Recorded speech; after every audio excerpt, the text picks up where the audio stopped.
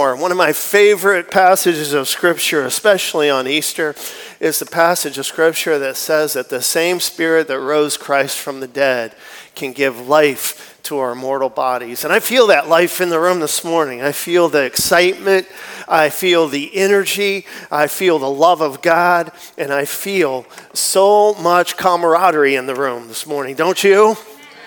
It's amazing when we come together and we worship together as one church, what God is able to do. So we are going to be talking about the life of Christ this morning. And sort of looking at his nature and his character a little bit. And as we talk about the resurrection, we know that the resurrection, even though it is the most important aspect of the story, it's only one aspect of the story. If Jesus hadn't lived the life that he lived, the perfect life that he lived, and performed all the miracles that he performed, and did all the things that he did when he walked this planet, and oh, by the way, he's still alive this morning, right? Not only did he resurrect from the tomb, but he's still alive this morning. He's alive and he's seated at the right hand of Almighty God, and he's actually praying for you this morning. He's interceding for each and every one of us this morning.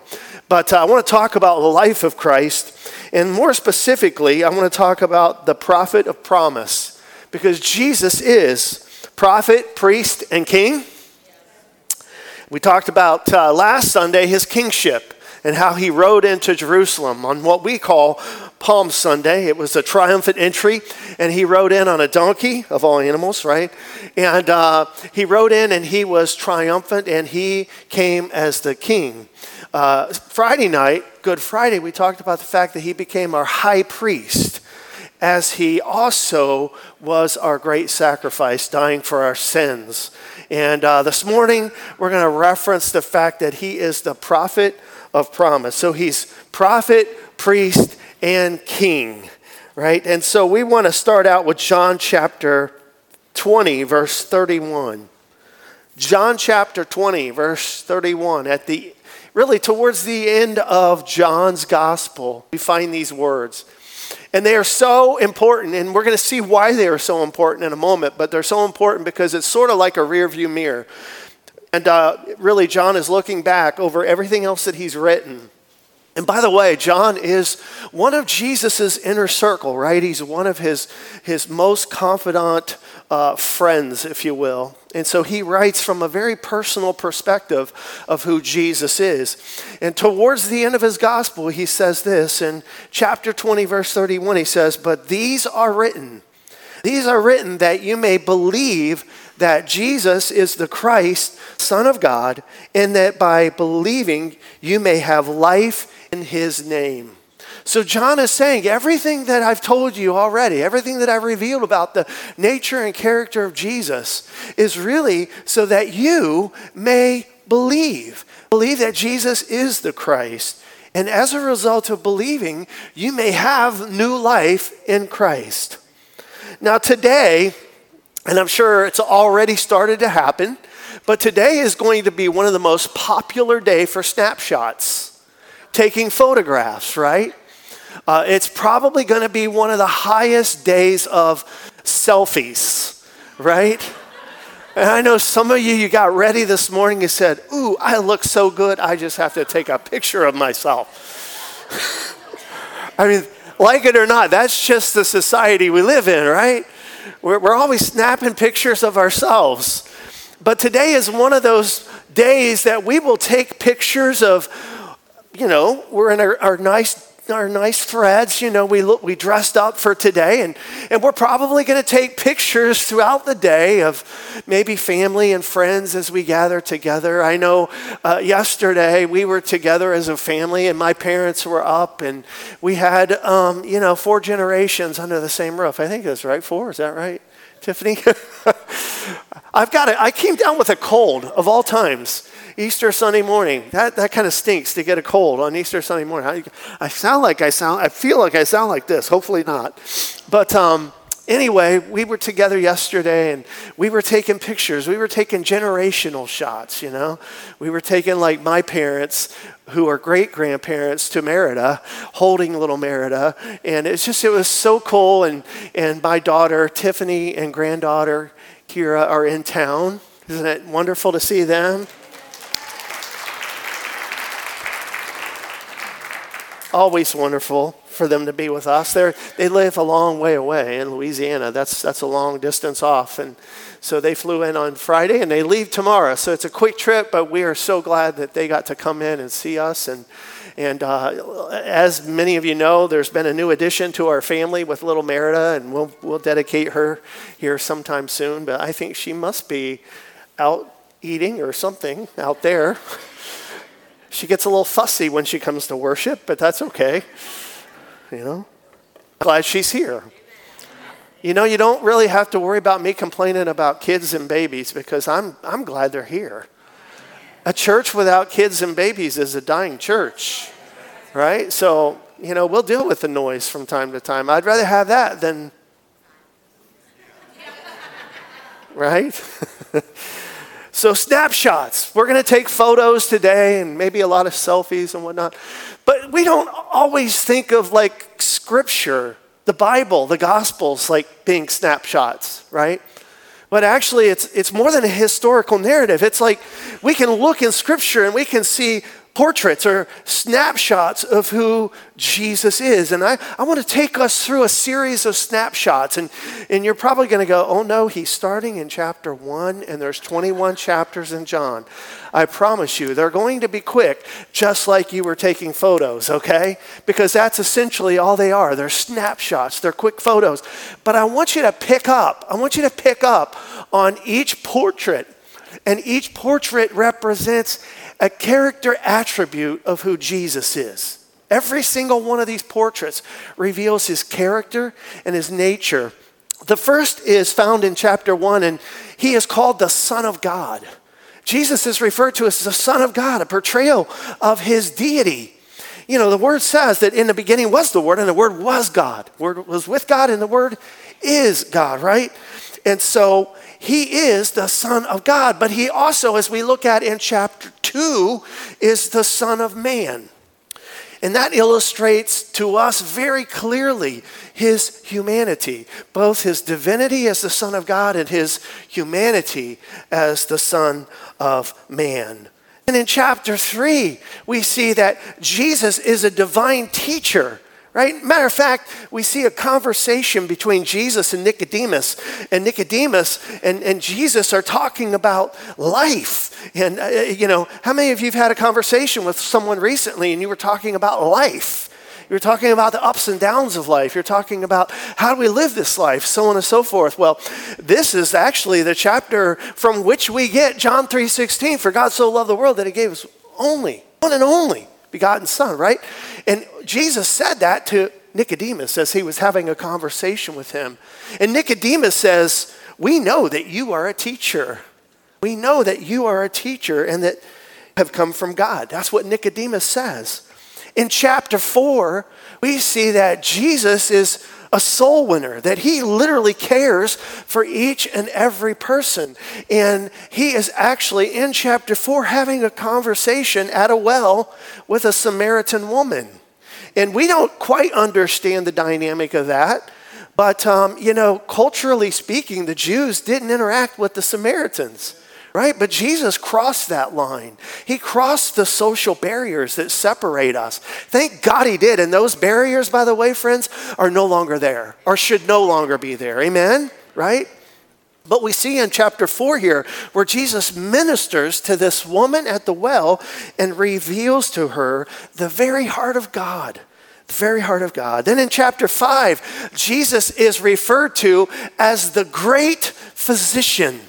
The great physician. I am so thankful that Jesus is the great physician. Amen? How many of you have been through something physically lately and you've cried out to Jesus and said, I'm so thankful that you are my healer, that you are the great physician, right? And for those of you who may be visiting with us, I had a major surgery to begin the year and was out for a number of weeks. I'm telling you what, I was so thankful during that time that I could call on Jesus as my great physician. Amen? And Jesus in chapter 5 reveals his great compassion by attending to the sufferer, showing his divine power by caring for the hopeless and the sick. And, I want to just lift up a prayer request to you this morning. Ron Tomasic brought to our attention his wife. His wife is struggling with cancer right now. And I want to encourage you just to say a prayer for Christine this morning, as this is a very difficult day for her. And continue to pray for Christine over this next week, if you will. Christine Tomasic, write that name down and say a prayer for Christine this morning, and pray that the Lord is Christine's great physician. Amen, church? Matter of fact, let's pray right now. Lord, that you would minister to Christine. Your healing touch. You are her great physician, and we call upon your name and pray that by your stripes she would be healed, that your touch would be upon her even now. In Jesus' name, amen. Amen. In chapter 6, we see that Jesus actually refers to himself as the bread of life. The bread of life. Without him, the souls of men would go on forever being hungry and thirsty. And of course, I'm talking about the soulistic and the spirit aspect of our being, We love to eat, yeah? We are a church, and churches love to get together and fellowship, but if you haven't noticed, we can't fellowship very well without food. And food's always involved in fellowship. They're the two F's that go together, food and fellowship, always, right? I trust that you came early this morning and had breakfast. I thank Andrea and her team for all that they did. Yeah.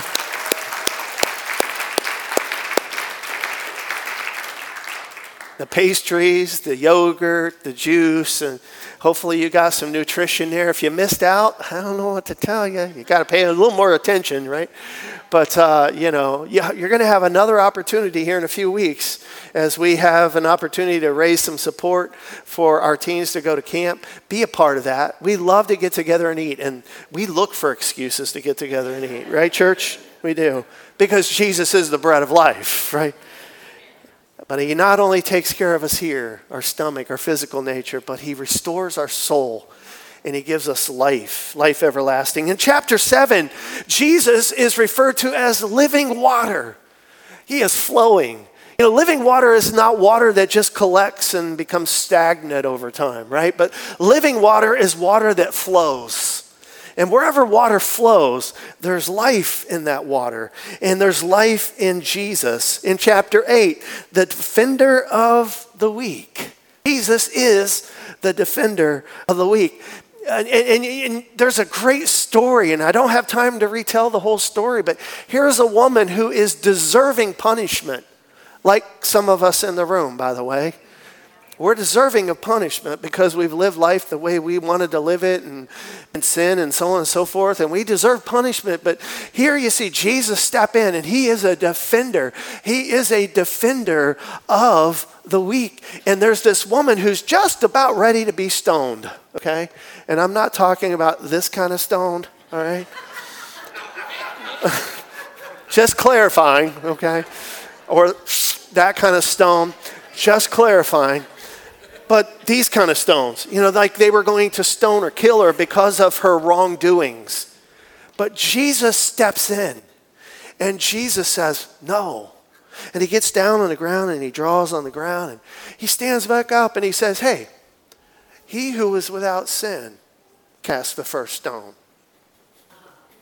I don't know about you, but I'm not throwing any rocks right now, right? And they dropped their rocks, and they walked away. Because Jesus was a defender of the weak in this moment. In chapter 9, the light of the world, among his many miracles, he gives light to the one who is born blind. Man, over and over and over again, we see Jesus performing miracles in his life. Throughout his time here on earth, he performed miracle after miracle, and nothing was too difficult for him. And friends, let me tell you something. He's the same today. The same Jesus that walked this planet and did miracles, he's still able to do miracles for you and me today, right? Because he is the light of the world. In chapter 10, we see that Jesus is the good shepherd. He watches over the flock, and he cares for their needs. He cares for the needs of the sheep. And this is the passage where it says that he willingly laid down his own life for his sheep, right? In chapter 11, he's the Prince of Life. He proves his right to this title by ministering to Mary and Martha when their brother Lazarus died unexpectedly. What they didn't know is that Jesus was just about ready to resurrect Lazarus. But he shows compassion, he shows love first and foremost to Mary and Martha. And then hey, Lazarus, come out of that tomb. Just like we sang in the song earlier, graves in the garden. Come out of that tomb. And he calls them out of that tomb. And by the way, that was sort of like a prelude of what was to follow with his own life. Right? It was a prototype or a prelude to his own resurrection. It's the king in chapter 12. He rode into Jerusalem and claimed to be the king of Israel. He's the servant in chapter 13 as he washed the disciples' feet, right? He expressed what it looks like to be a servant. He's the counselor. And he comforts his disciples. He said, do not let your hearts be troubled. He says, I'm going to go and prepare a place for you. But if I go and prepare a place for you, I'm going to come back. I'm going to receive you unto myself, that where I am, there you may be also, right? He's the true vine in chapter 15. Are you with me? We're still taking, these are snapshots. These are portraits of the nature and character of Jesus. The true vine is the source of spiritual fruit. He's the giver of all life, and he is the gift giver as he gives the Holy Spirit to his church. On his departure, he promised that the Holy Spirit would come and fill each and every one of our hearts. Those of us who say yes to him, the Holy Spirit indwells us, and then he can baptize us and empower us to live out Christ's mission. He is the intercessor in chapter 17, praying for himself, praying for his disciples, and ultimately praying for you and me, by the way. He's the model martyr. He didn't defend himself. When the betrayer showed up in the garden and the whole scene with the ear being chopped off, that part? There's parts of the Bible that should be rated R. You know that, right? I mean, it's blood and guts sometimes. But Jesus steps in and he says, no, let me heal that ear. Puts the ear back on, heals it. But he also does not defend himself when he's on trial. He knew the purpose for which he was sent. He's the Savior in chapter 19, hanging on the cross. He becomes obedient even to death on the cross, right? In chapter 20, he is the conqueror of death, and that's what we're here celebrating today, by the way, friends. If you haven't noticed, that picture on the screen is a tomb, and that stone is rolled away, and Jesus is coming out of that tomb. And he's no longer in that tomb, right? He is alive forevermore. And he defeated death, hell, and the grave, by the way. And in chapter 21, he is the restorer. He restores Peter back to his place of leadership in the church. That's good news for you and me, because sometimes we get off axis, we do things wrong, we follow Christ for a while and then something happens. But Jesus is the restorer, and he can even restore your life today, your walk today, because not only was he the restorer, and John captured that moment, that snapshot, if you will, but he is your restorer and my restorer as well, friends. And one that we didn't reference in that whole kit and caboodle there is a passage found in John 11:25. And that is the resurrection and the life. Jesus is the resurrection and the life. And it says this, he said, I am the resurrection and the life. And he that believes in me, even though he dies, will live again. And they are given eternal life for believing in me. And again, he was foretelling his own resurrection, but also foretelling our resurrection. Because Christ resurrected, so shall we. Yeah, because Christ resurrected from the tomb, so shall we resurrect from the dead, or perhaps in the rapture, whichever comes first. He arose, friends, on that resurrection morning. He arose and he is alive forevermore. I want to read for you some select verses from John 20, and then a couple of verses from Matthew real quick here. The story started with Mary Magdalene going to the tomb and found that the stone in front of the tomb had been rolled away. She immediately ran to find Peter and John, who were leaders in the church, and said, hey, something's happened. Well, she initially thought that the body of Christ had been stolen. So she's getting the leaders of the church to go to the tomb with her to look, to see what's going on here. And so Peter and John went to see for themselves, and they bent over and they looked into the tomb, and they saw the burial clothes that had been laid on top of Jesus. They saw that these burial clothes had been carefully folded up and laid at the head where Jesus' body had been. Of course, at this moment, they still didn't understand what was transpiring, and Mary stayed behind in the garden just outside the tomb. Now, in Matthew's account here, we see that Mary Magdalene was there, Mary, the mother of Jesus, was with Mary Magdalene at the tomb, and some believe that there were other women who were there at the tomb with them as well. And there was a violent earthquake, for an angel of the Lord had come down from heaven and was actually sitting on top of the stone, or on top of the tomb. And his appearance, Scripture says his appearance was like lightning, and his clothes were white as snow. Can you imagine what that must have been like for Mary and the others who were with them?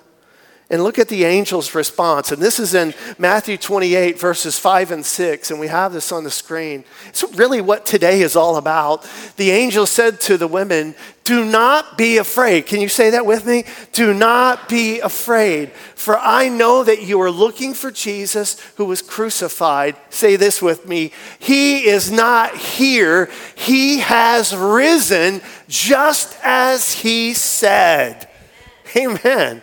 He's no longer in the tomb. He is risen, just as he said. Come and see the place where he lay.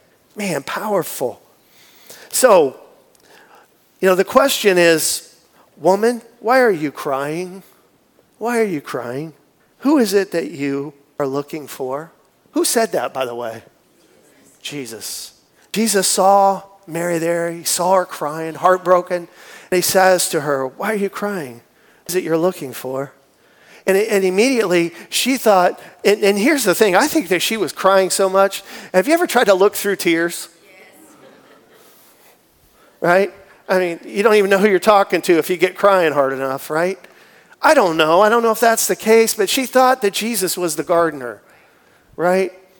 Whether it was her tears that clouded her vision, or Jesus just had to reveal himself by calling her name. I believe that he had to reveal himself by calling her name. But once he said her name, Mary, she knew immediately who it was. She knew in that moment that it was Jesus, right?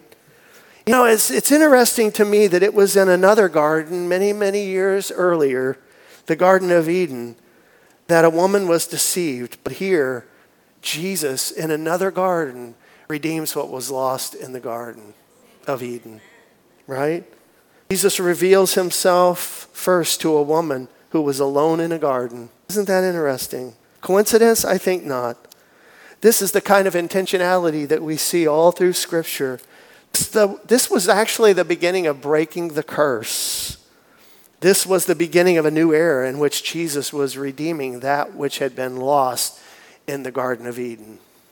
And in this garden, the curse was broken. Amen, church?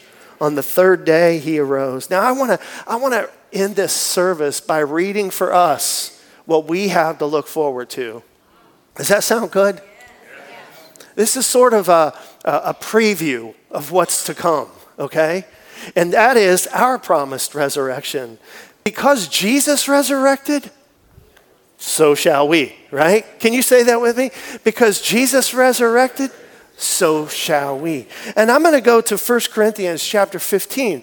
Interestingly enough, this is a passage that I will typically read at the graveside of someone who has followed Christ, and now their life, their earthly body is being laid into the ground, and it's sort of like a seed being planted into the rich soil to come forth later on as something new, something different. So I want you to think, even as I read this, think of seeds being planted in very fertile soil, because that's what happens in John 15.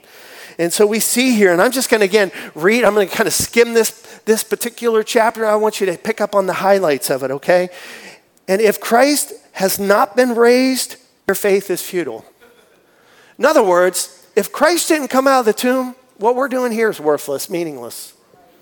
But because he has come out of the tomb, it gives meaning to us. It gives reason for us to gather, reason for us to celebrate his resurrection, right?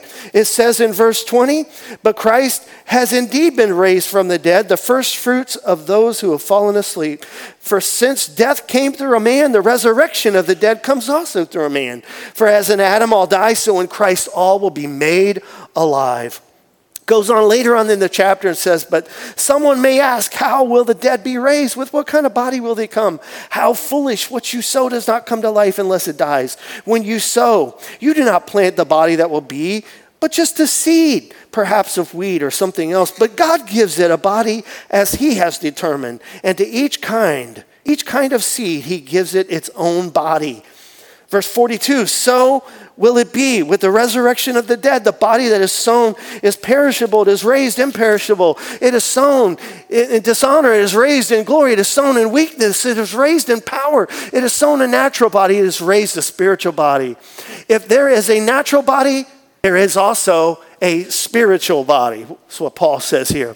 I declare to you, brothers, the flesh and blood cannot inherit the kingdom of God, nor does the perishable inherit the imperishable. Listen, I tell you a mystery. We will not all sleep, but we will all be changed in a flash, in the twinkling of an eye at the last trumpet. For the trumpet will sound and the dead will be raised imperishable, and we will be changed. For the perishable must clothe itself with the imperishable, and the mortal with immortality. When the perishable has been clothed with the imperishable, and the mortal with immortality, then the saying that is written will come true. Are you ready for this? This is the good part. This is the really, really good part.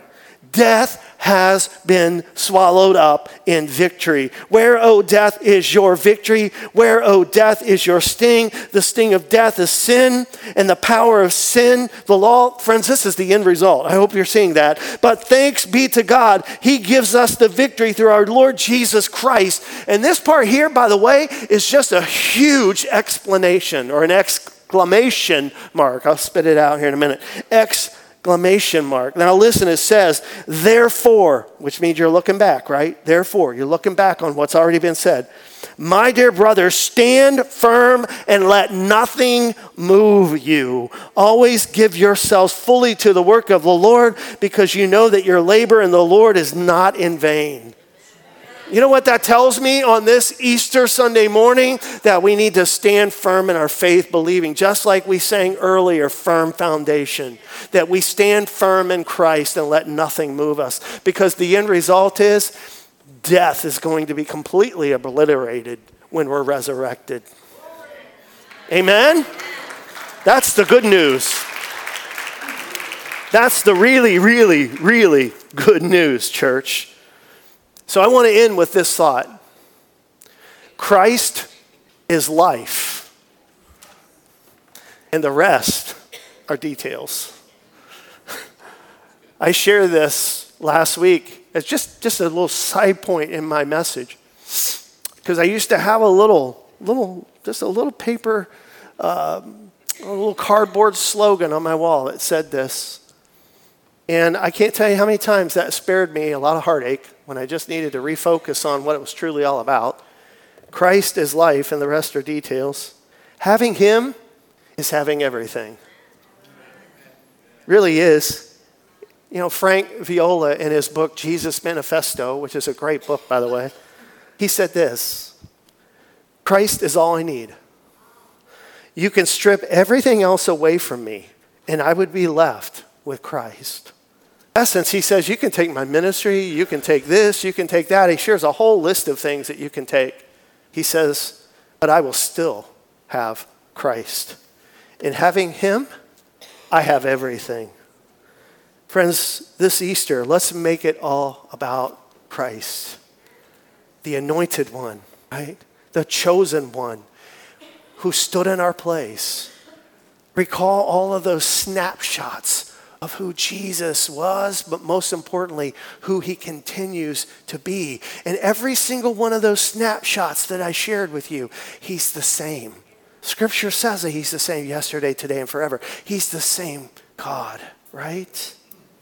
So, Let's bring our attention to the centrality of Christ and make him literally the focal point of your life, the center of your life. Recognize his supremacy in your life, and also allow him to show you his sovereignty this morning, that he reigns and that he rules. And that the good news is, if we surrender our lives to Christ, we have the promised resurrection to look forward to. Yeah? That's what Easter is really communicating to us. That this is Jesus, all of this is Jesus. But in the end, if you'll continue to follow me, you'll be with me. You'll be with me. So make Jesus the center and the circumference of your life and everything in between, friends. Everything. Watchman Nee said, what really matters is the knowledge of the Son of God, to know him. That's what really matters.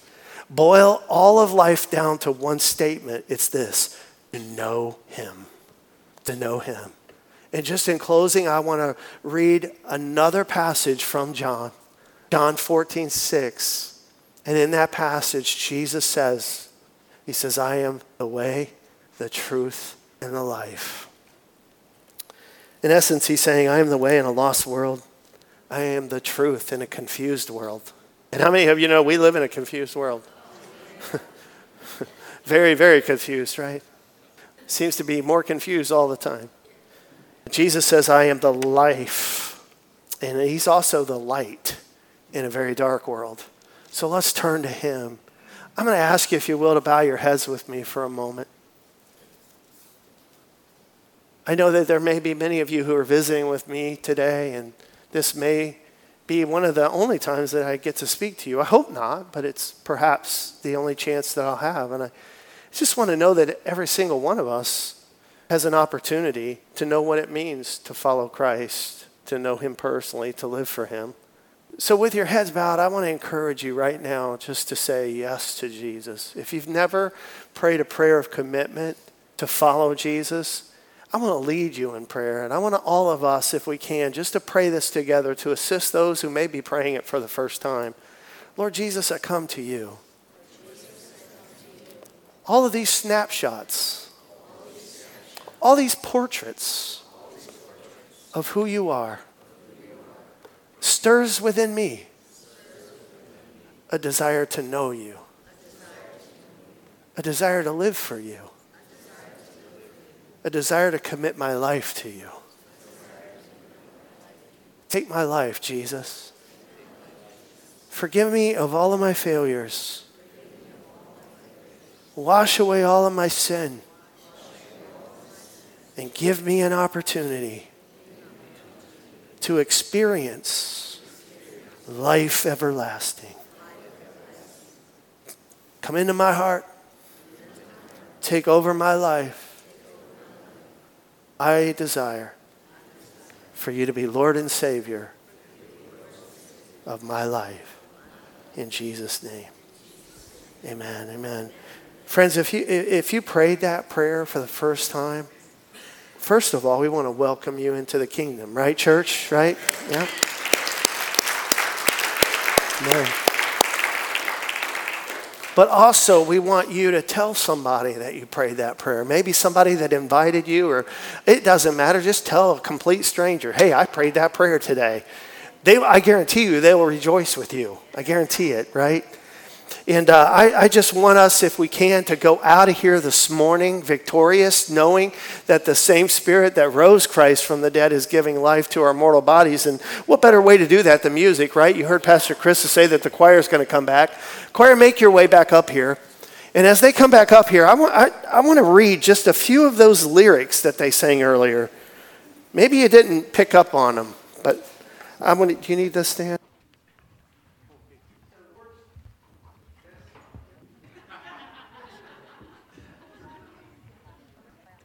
I guess when the sound man says you're done, you're done. No, I don't know. Something just happened with my mic. Wasn't him. It says, remember those walls that we called sin and shame? They were like prisons that we couldn't escape. But he came and he died and he rose Those walls are, listen to this, rubble now. I love the chorus. This is our God. This is who he is. He loves us. This is our God. This is what he does. He saves us. Amen.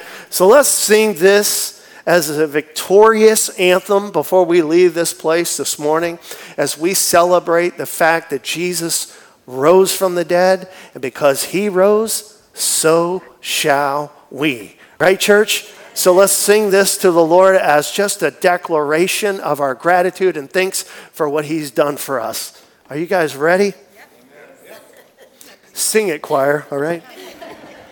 You guys can sing with us. You can stand to your feet at any point if you want to, and you can also remain seated, but we're going to go out here worshiping.